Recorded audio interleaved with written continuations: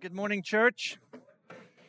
Man, here we are back into the journey that we have been on together for quite some time in this extraordinary letter that Paul is writing to the church in Philippi in response to the questions that have come his way from Philippi.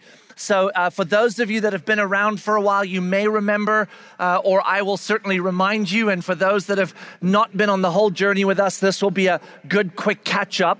The people of Philippi who live in northern Macedonia, which was a significantly Roman territory, they had become a church and they lived in a city where the realities of their culture, the Roman culture, were extensively present because Philippi was a city on the Aegean Sea, a beautiful city where the Roman Empire sent those that had retired after an incredible military or political career that had served Rome super well. So if you served Rome really, really well, one of the gifts that was given to you was the opportunity to go and live in Philippi, to get some free land and a free place and free from taxation and free from a number of things, and you would go and retire there. So it was a desirable zip code, I can tell you that, in the Roman Empire. And so the people that lived in Philippi that were not part of the church were incredibly loyal to Rome and to the philosophies and realities of Rome. And remember, in the Roman Empire, the leader of Rome, the emperor of Rome, was considered someone that had divinity attached to them. So in terms of serving a king or a god, if you served a king or a god that elevated themselves above the king or god of Rome, that was difficult to swallow for a Roman. They would have some significant hostility toward that because their fear would be that your loyalty to this other god might diminish your loyalty to Rome.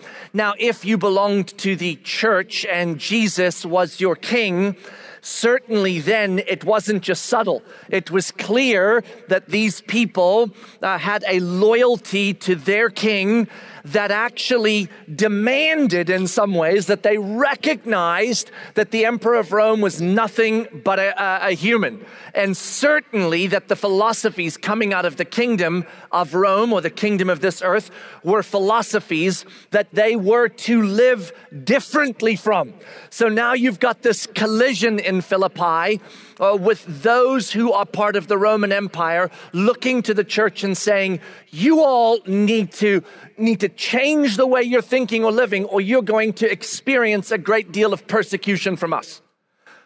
Simultaneously, as we know from history and from the letters in Scripture, moving throughout the known empire, church to church to church, were the Judaizers or the religious Jewish people that had accepted Jesus as the Jewish Messiah, but demanded that any Gentile, a person that wasn't Jewish, would first become Jewish in order to have Jesus as their Messiah.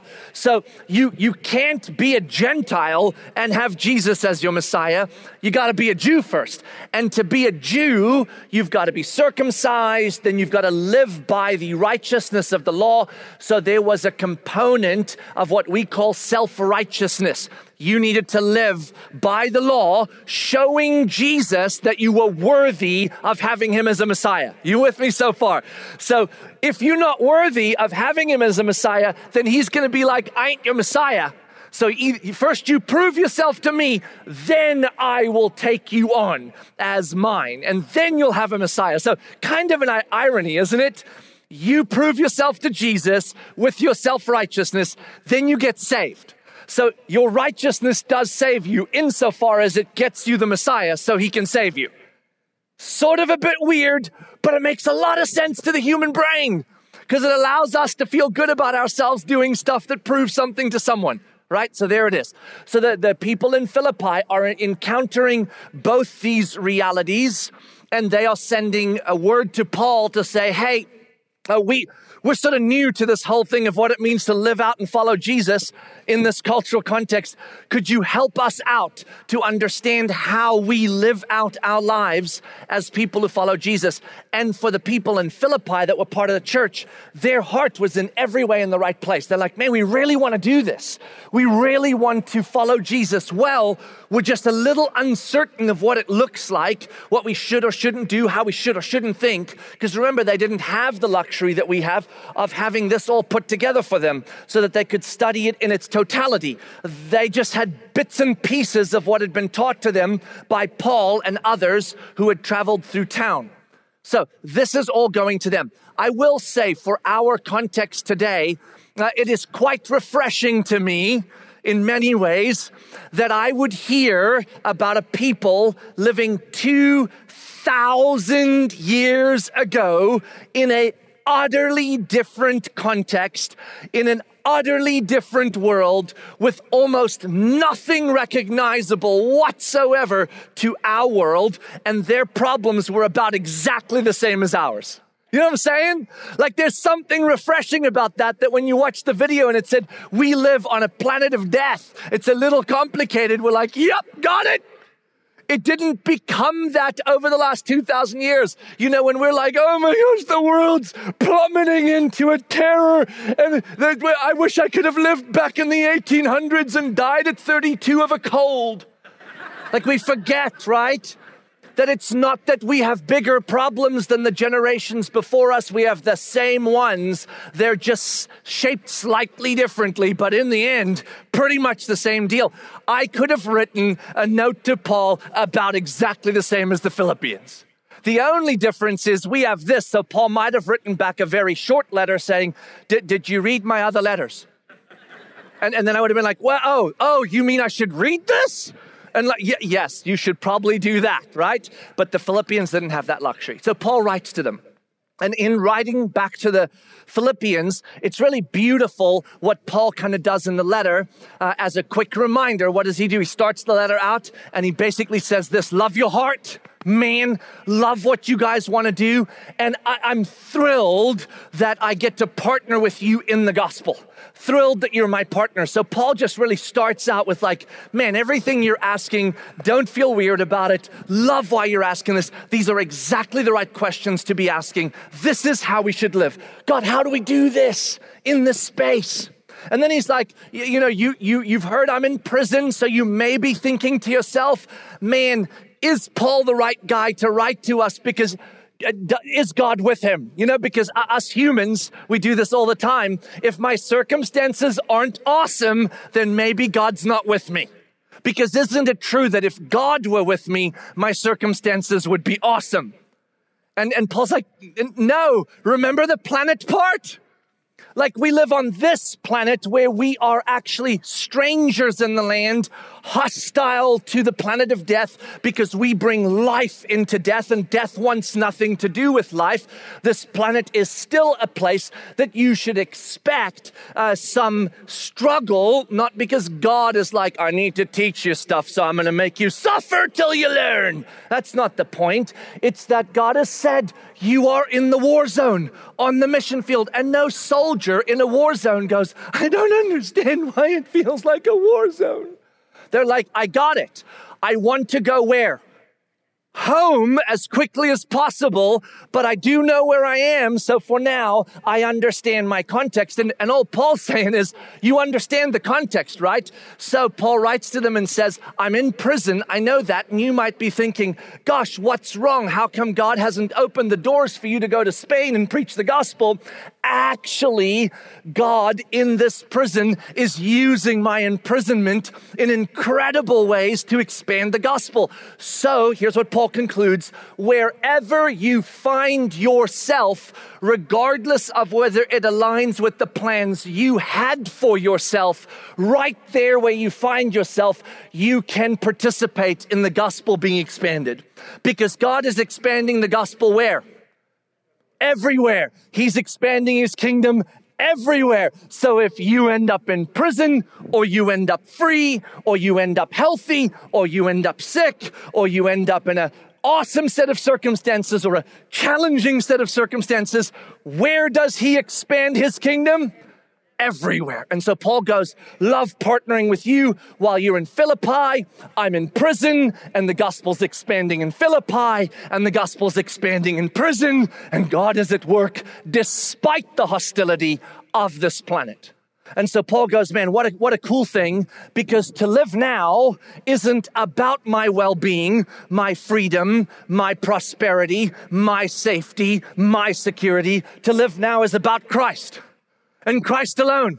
And if I live in prosperity, it's about Christ. And if I live in poverty, it's about Christ. And if I'm free, it's about Christ. And if I'm in prison, it's about Christ. So where I am and what I have does no longer have a bearing significantly on my contentment, because wherever I find myself, he is enough. I'm getting ahead of myself. This is what he's saying in the very beginning. He's going to say it in clarity at the end of the letter, but right now he's kind of setting the table for it. And then where does he move from there? He says, okay, if this whole thing is about Christ, how do we do it when we're in the middle of this planet? Because let's face it, let's just be honest, that all sounds wonderful and romantic and beautiful. I wake up in the morning, it's all about Jesus until I encounter another human. Usually my spouse if I'm married, my roommate if I'm living with someone, or traffic if I'm not, right? And then I'm like, oh well, Jesus out, hostility in. And so it is complicated, isn't it? It's hard, because the reality is our circumstances produce anxiety. And the reality is that the other humans produce hostility, and we do too. And so, wow. And so he's like, how do we do it? And that's when he starts. Remember, he's like, man, let's look to our rabbi. Let's look to our king. Let's look to Jesus. He had an attitude. He lived a certain way. And he said, follow me. I'm not just going to do something for you. I'm going to show you the doing. I'm going to show you the way, and you live like me. And then he's like, man, what did he do? And he reminds us that even though he could hold on to his prerogatives, his rights, he emptied himself of his rights for the sake of others, us. That's right. And so he's like, man, take what is yours and your prerogatives and your rights and empty yourself of those for the sake of Christ and his kingdom and his redemption toward others. Be like Jesus toward others. And he's like, okay, so we're going to do that. Follow Jesus. Look to his attitude. And then we run into the next, like, oh, that sounds awesome. But again, relatively complicated, quite hard, because I encounter circumstances that beg questions about God's goodness and people that beg questions about how you could ever love a human, and all those things happen all the time. So how do I do it? And he's like, okay, so look to me, Paul, as I follow Christ, and I'm going to send you Timothy. So look to Timothy as Timothy follows Christ. And I'm going to send you Epaphras. Look to Epaphras as Epaphras follows Christ. So what was Paul saying to us? How do we follow Jesus well when Jesus often feels absent? We remind ourselves that Jesus is not absent. He resides in a body, and his body that he resides in is where and who? Us, and right here, right? Jesus is not absent. His spirit resides in his body, and his body are the other followers of Jesus. So he's like, you want to follow Jesus, follow the people in which Jesus resides, if you will. Look to each other. Look to each other. And as you all strive toward the same thing, then you can watch each other strive. So when you encounter circumstances or relational dynamics or resource challenges, and your anxieties grow and your prerogatives rise, and you start saying, this ain't the life I wanted, this is not what I deserve, you look to the others and they come to you and say, I get it, it's rough, it's hard, it's but here's the attitude of Christ, here's the kingdom we now serve, here's redemption, let us help you follow him well. And we are to lean into each other when we are struggling, so that we together turn each other's eyes and fix them on. That was definitely not a trick question. There was nothing tricky about that question. No end to that question that would get weird. One name and one name alone ends that sentence. Fix our eyes on Jesus. We help each other to fix our eyes on Jesus. And so he's like, man, you're gonna need biblical community.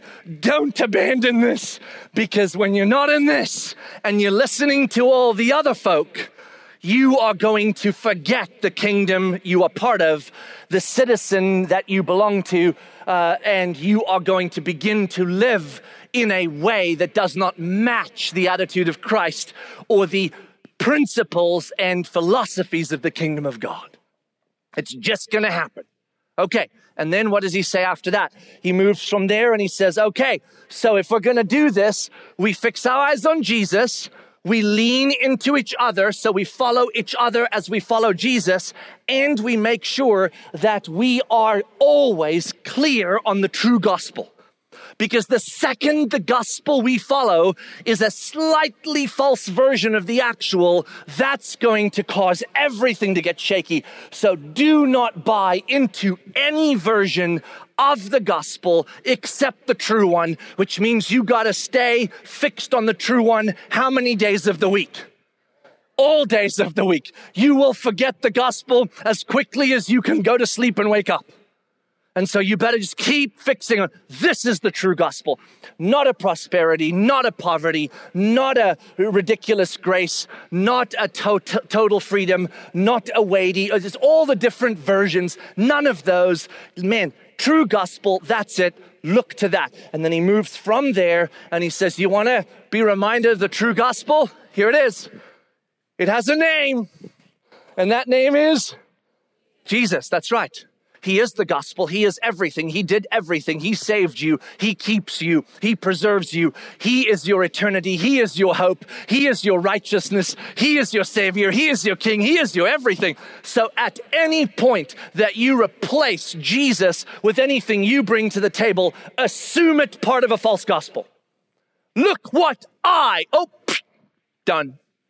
So he's like, Jesus. So what you need to do is bend yourself every day into a space that you look to Jesus and go, I want nothing but you.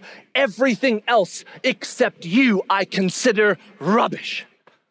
So then whatever I've looked to for security, looked to for safety, looked to for joy, looked to for well-being, looked to for whatever it is I hope I have, I want to spend the rest of my life diverting, tearing my eyes and my heart from those things and fixing them on you. Because only when I am totally fixed on you will I be free from my contentment being affected by all the other stuff onto which I lean. And Paul's like, so man, Jesus is everything all the time. That's it. And then the very last part of Philippians we were in, see, it's all making sense now. Progression. It's a letter. He's just writing it. He goes, okay, so have we attained this wonderful place in which our eyes are fixed on Jesus and circumstances no longer have any bearing on us and the other humans are just irrelevant to our well-being and our resource challenges are like nothing to us, and we can say whether in prison or free, wealthy or poor, sick or healthy, I have learned the secret of being content. Jesus is enough. Have we gotten there? And one of you raises your hand, I have, and I'll give you 47 seconds and that'll change. No, we haven't. So what does Paul say? So not that we have already attained this incredible thing, but what do we do? Do we say that since I have not attained it, oh, well, I guess it's impossible? No. We press on toward that which we have already attained, which is our heavenly status and our clarity of who we now belong to and what kingdom we're a part of. When we forget day in and day out, we press on to remember. We press on to conform. We press on to follow. And when we fail, we gather together and we stir one another up toward pressing on. And Paul landed there. So let's press on. And in that particular paragraph, if you go read it again, you will notice that Paul doesn't speak in the we, he speaks in the I. He says, so I, forgetting what is behind, press on toward the goal that is heavenward. I strive to that. I do this. So Paul is now saying, here's how I do it when I realize I haven't yet attained it. You with me so far? And that's where we ended. So we're all caught up. Now we jump into what Paul does next. And in many ways, this next paragraph of his letter, he now takes all of what I just covered. That's why I covered it all. And he goes, okay, so what is it then now that we then, in response to this letter we just read and all this clarity we now have, what is it then that we are to fix and focus on to say, okay, at the end of the day, here it is. And then the rest of the letter after this paragraph are the implications to this clarity. So let's go to the paragraph that we're going to cover today. Grab your Bibles and turn with me to the book of Philippians. And we are in chapter 3, and we're going to be in verse 17. So Philippians chapter 3, verse 17. And if you have your little notebooks that you use, now's a good time to open them up because we're going to be underlining and jotting. So here we go. Verse 17, it says, brothers, sisters, join in imitating me. So look at that sentence again in light of verses 12 through 16. What did he say there? So I press on, I move toward the goal. And then how did he end that paragraph? For those of you that don't think this is a good idea to live this way, don't worry, you're just immature. I love the way you just don't know yet. That's okay. As soon as you mature, then you'll realize this is the way to live. So look what he did. He said, we chase after the kingdom of God. We chase after Jesus. We fix our eyes on that. That's the way to live. It's the way I live. It's the way we should all live. And then he says, so people, follow me as I follow Christ. It's just him again saying, how do we do this? How do we sustain this? We do it together. We look to each other. Because look, he actually says it. Brothers, join in imitating me and keep your eyes on those who walk according to the example you have in us. So he is lumping us together. He's saying you don't just look to Paul. So Paul is not saying look to Jesus and second look to Paul because Paul is like Jesus but not quite. No, he's not saying that. He's saying look to Jesus. And when Jesus seems distant, then look to the other people that follow Jesus. Why? Because they are his body. That's what you look to. When you need to look to me and I'm somewhere else and you want to grab some coffee, what do? You text like, do you have time for coffee? And when we sit down face to face, there is an experience there that is unique. I'm suddenly like, okay, I'm with you. And so he's like, yeah, look to the others that are following in his way. Now Paul does something to kind of remind us, because the question would be, okay, but Paul, when I'm looking to these other people that follow Jesus so that I can lean into them, whether it is that I'm leaning in because I'm in a place of joy, or leaning in because I'm in a place of grief, leaning in because I'm in a place of circumstantial wonder, or leaning in because I'm in circumstantial struggle, leaning in because my relationships are awesome, or leaning in because my relationships are terrible and I want to kill the other humans.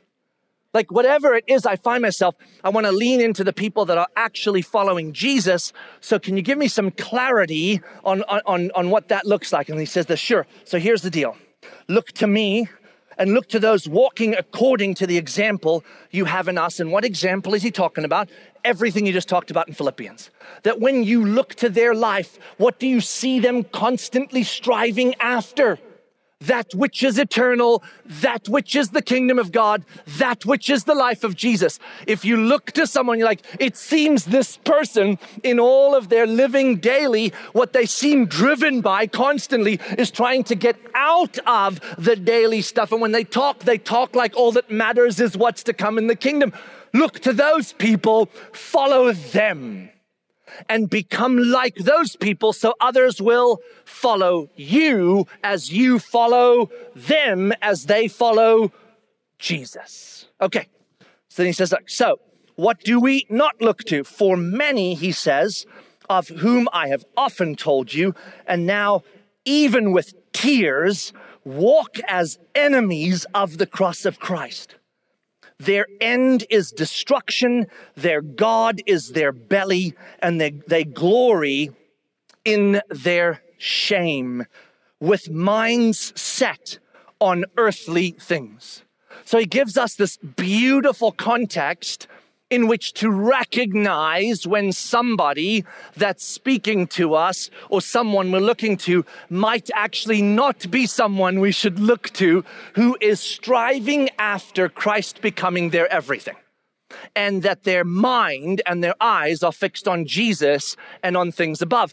What they're going to do is they're going to talk, behave, and act like things here matter to our well-being to such an extent that we ought to obsess about them and be anxious about them. They are going to divert our energy back to our prerogatives and our rights. You got some rights, you got some prerogatives, you should hold on to them. I mean, that's our entire culture, isn't it?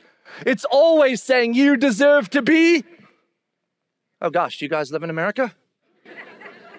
I mean, it's in our actual like little thing, you know, like this is what it means to be an American. Everyone deserves to be happy, to pursue happiness.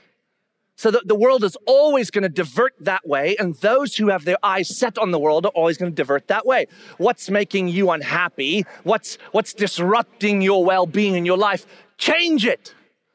Get out of it. Move past it. Beg God to make it go away because it's no good. And isn't God's job and isn't your job to constantly get rid of the things, people, and realities that make you unhappy and move towards those that make you happy? Anytime we encounter stuff like that, here's what he says. Remember this. Remember this, the people you encounter that I have tears over because they don't have their eyes fixed on eternity are those when they talk and when they behave, you're going to watch their behavior, you're going to watch their talk, and in time, it will reveal itself as fixed on this planet. They are building and living as though a change on what happens here will actually be the core reality that makes them well. So he says, listen, these people, there's some things about them that you should know. They are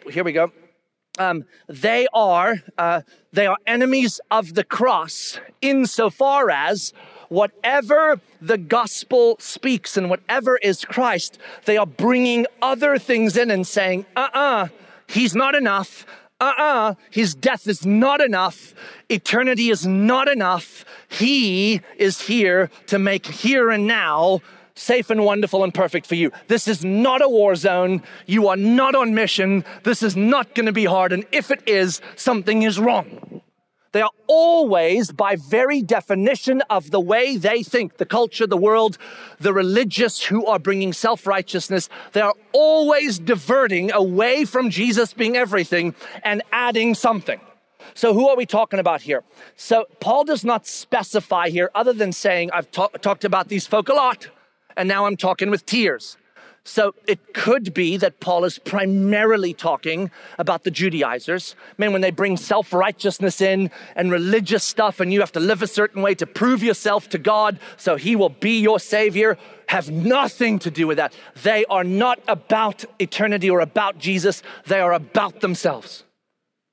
But he also talks often about the Gentile world that has not come to Jesus. And he says, what do they pursue?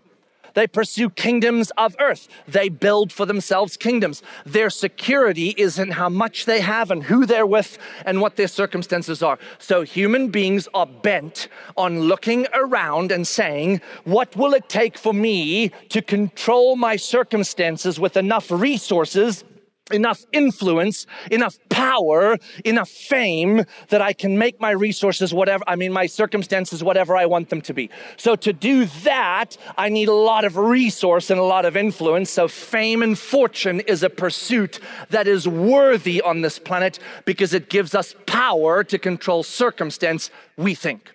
And then when I have enough power by resource and influence, then I can control circumstance and I can control people.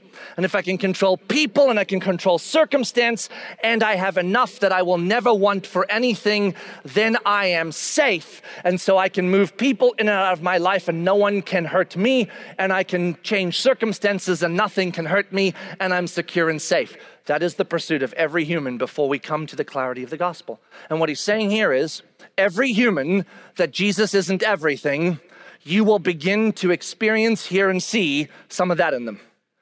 Jesus, yes, helpful, good, got him here. But ultimately what I'm pursuing is right here. And he's like, don't follow that path. Why? Because that path, whether it is the path of self-righteousness, the religious, I prove to Jesus that I'm good enough for him to keep me, that path does not lead to Jesus or to eternity. It leads to destruction. So he's like, first of all, any gospel, so let me just be clear about this. Any gospel that is not only about Jesus and everything he does for us is a gospel that is false. And so a prosperity gospel is false. Jesus, because you have him, you will know how much he likes you by how much he gives you. If you're healthy and your bank account is full and you got tons of friends, he likes you a lot. And if you have very little of that, he likes you not a lot. And then you should come to the people he likes a lot and give them your money so that he will like you a lot, so that he will give you money. Woo. I'm just saying, we need to be awake. But a poverty gospel is equally as damaging. Man, anyone that drives a nice car can't be a Christian. Because look, they have stuff. Real Christians sell all their possessions and live suffering every day under the weight of this world to prove they're in a war zone. Look at me. I'm on mission and I'm poor. I am more spiritual than you. So we walk around a parking lot and we look at someone driving in their nice Audi and we're like, whatever, stupid Christian. They can't know the gospel because look, they bought an expensive car. And you forget to bother to ask them that God gave them a tremendous amount of resources. They gave millions away. And after much wrestle and prayer, they felt peace about buying that car, not in debt, but with cash, while you're driving an old clunker that you bought in debt and you shouldn't even own. See, every time we encounter these stupid realities that we buy into because we have a false gospel belief, it moves us to a place where we do not accurately assess who's who because we don't bother to ask. So just because you have prosperity doesn't make you a non-gospel follower who's bought into prosperity. And just because you don't have doesn't mean God doesn't like you. Why? Because Paul already said, whether you are rich or you are poor, whether you're in prison or free, whether you're sick or healthy, what difference does that make but to ask the question, how do I use the position you've put me in to advance the gospel? So any false gospel of any version of self-righteousness or any version of poverty or prosperity or a gospel that says, like the Corinthians did, man, grace is our way, so live it up, baby. False gospel. Or, boy, Jesus saved you, but now you better behave. False gospel. And so it is important, Paul says, if we're going to do this, that we know which gospel. The real one, so well that when we encounter a false one that feels almost like the real one, we can go, hold on, time out. Something about this gospel makes something else the telltale of whether you're blessed or not, whether you're spiritual or not, whether you're righteous or not. And if it's anything else but the fact that Jesus saved you, it's a what? False gospel. And so he's like, man, listen. These people, they come with their false gospels, and their false gospels leads them where? To destruction. Their end is destruction because there's only one gospel that leads us to life, and that is the one that is Jesus, and Jesus alone, Jesus everything. So our life then becomes a pursuit of Jesus and his kingdom. So our resources belong to Jesus, and our circumstances are his to determine, and we use them for his glory, and our relational dynamics, challenging or not, are to be evaluated as far as how they will best display the gospel and his kingdom. And our life becomes about Jesus. So he's like, okay, first of all, that's the gospel. Second of all, those who they are about their bellies. It's language in scripture that means they are building for themselves. They may be philanthropic, they may be wonderful, but at the end of the day, it's all about their kingdom. Those people, you will look to them at times and you will go, it's hard, isn't it? You at work and you being all honest and full of integrity. And then the lady or the person next to you, they are not that way and they sell 10 times the houses you do. make 100 times the money you do, and they advance in this world, and you think to yourself, I don't get it. I come to Jesus and I'm like, look, I will live your way in my workplace. And I'm assuming, because I forget that I read this thing, that if I live your way, that I will advance past all the schmucks that are lying. Listen, it doesn't work that way on this planet most of the time. On this planet, those who are willing to live by the philosophies of this planet advance on this planet. The idea, folks, that if we live for Jesus, we will have the world is utterly false. In fact, he said when he was on the planet, if you follow me, good chance you don't have a pillow to rest your head on at night. Probably live in a hole. Solid possibility, but boy, you will struggle at times. Now, I'm with you, but remember, this is your war zone. It's not their war zone. They are here to get everything they can. So because they live to get everything they can, they will likely get much of what they're after. So he's just reminding us. Here it is. This is the big one. Listen, in case, on occasion, you look to the others on the planet that are buying into this planet's philosophies and you're going, they seem to be doing quite well. I'm not doing so well. He goes, where is their end if they don't encounter Jesus along the way? Destruction. So it's all good and fine on this little temporal life that we get all bent out of shape about what we don't have and what they do.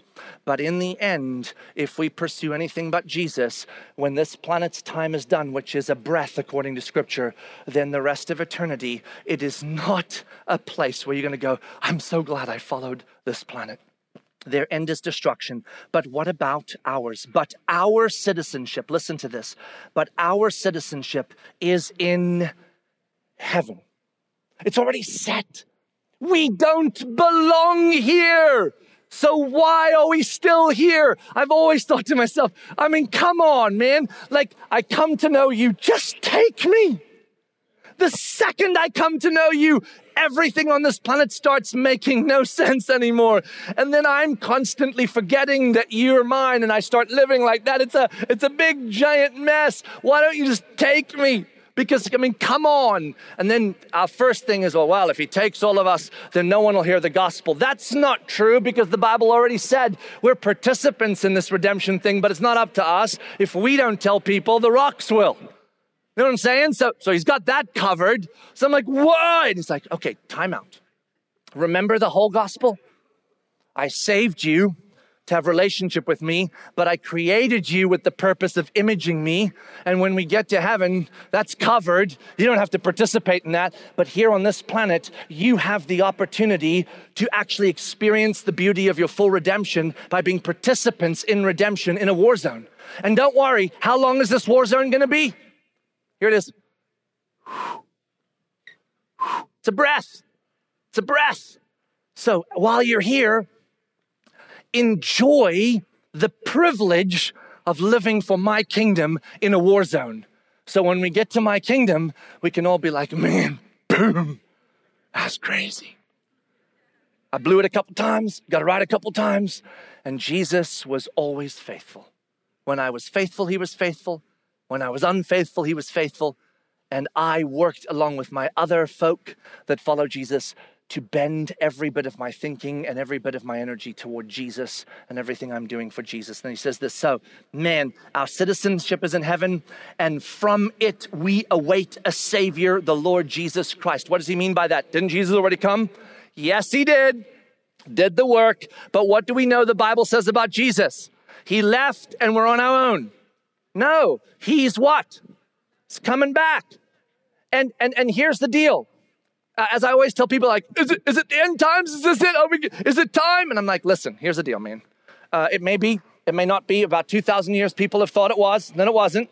So we think it is. And at some point, some generation's going to be right. They're going to be like, I knew it. I'm like, well, yeah, whatever. It's like you're saying, it's definitely a boy. And then it's born a boy. And you're like, see, I told you. I'm like, you had a 50-50 shot. So with the end time stuff, yes, we should look to it. Yes, we should pay attention. But at the end of the day, it might not be. But I promise you this, your end times are coming in less than 100 years. Because at some point, you don't live past 100, you die, end times.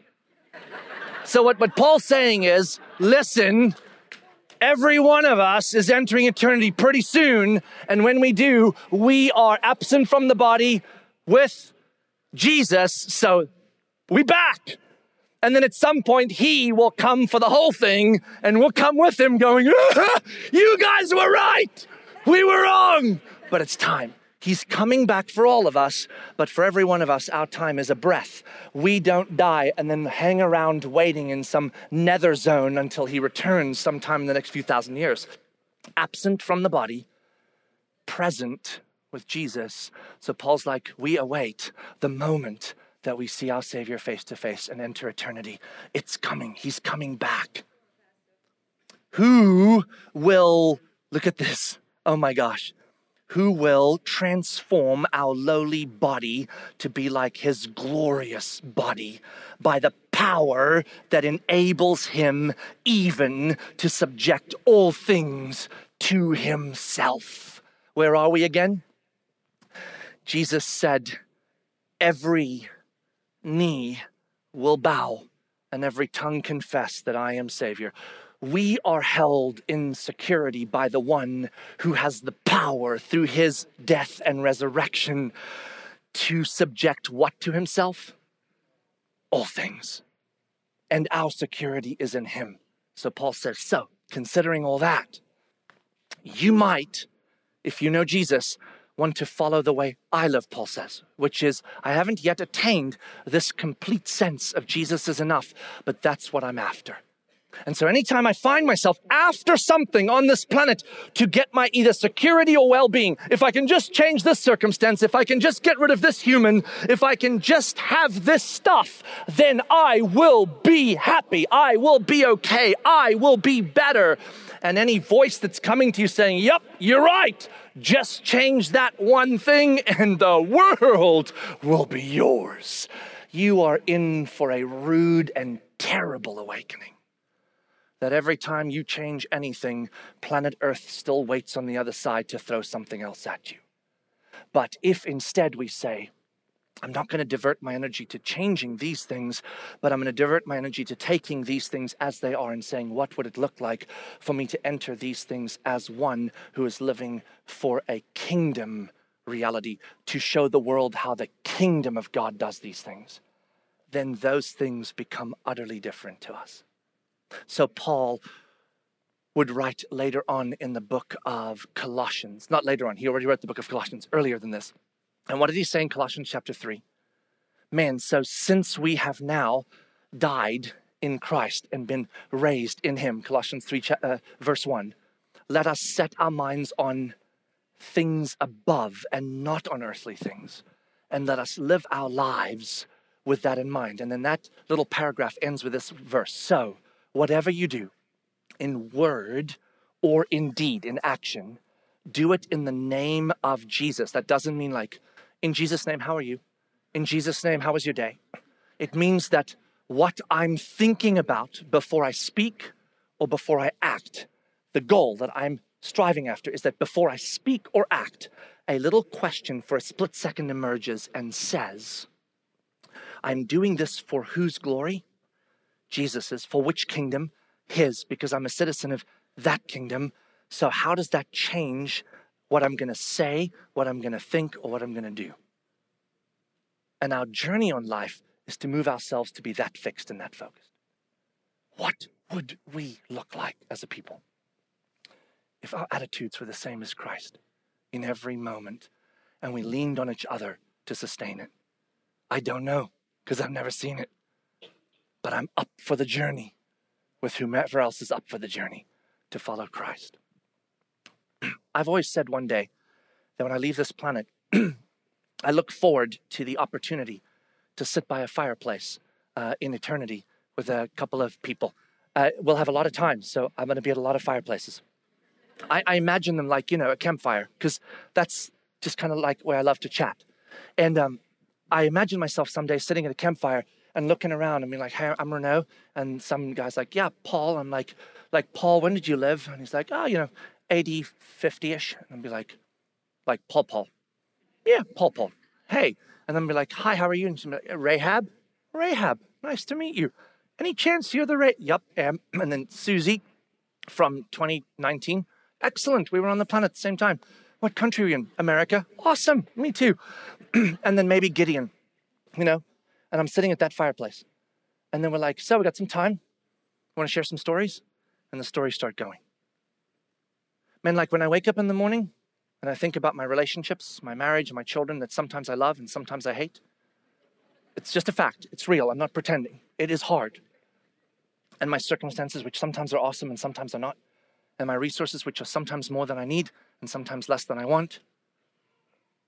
I hope at that fireplace that when we talk, that my story on how those things played in my life will not be something I'll have to try to pretend were for the kingdom, because I won't be able to, because we're in heaven, so you can't lie.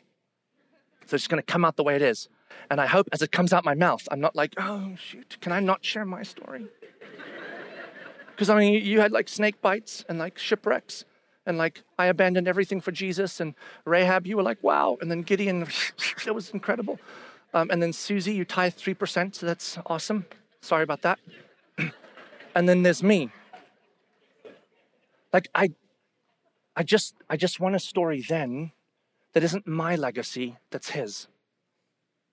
So folks, Philippians is offering us the call to say, live for Jesus every day. And you won't always get it right, so look to each other to do it. Gather up regularly, strive after the same thing, and let's go see the world change in our generation as his kingdom expands, because we are about him and not about us. And this is where Paul now leaves us to enter the last bit of Philippians to say, so here's how that shapes everything. But that's for another day. Let's pray.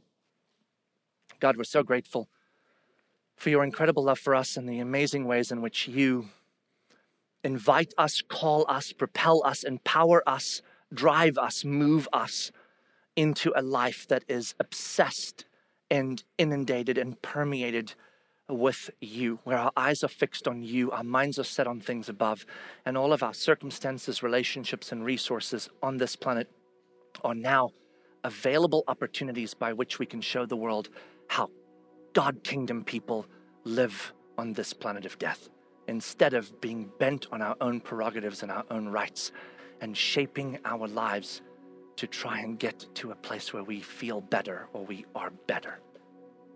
God, we don't want to ignore hard things and pretend they're not hard. We don't want to do something about them. We just want to handle them in a way that demonstrates your kingdom and your way instead of our kingdom and our way. So help us to be together a lot, to lean on each other a lot as we watch each other follow you, and help each of us to follow you well so that we are a help to the others and we are not in the category of regularly forgetting that our bellies and our well-being are not what we are about on this planet, because you've already got those covered for us.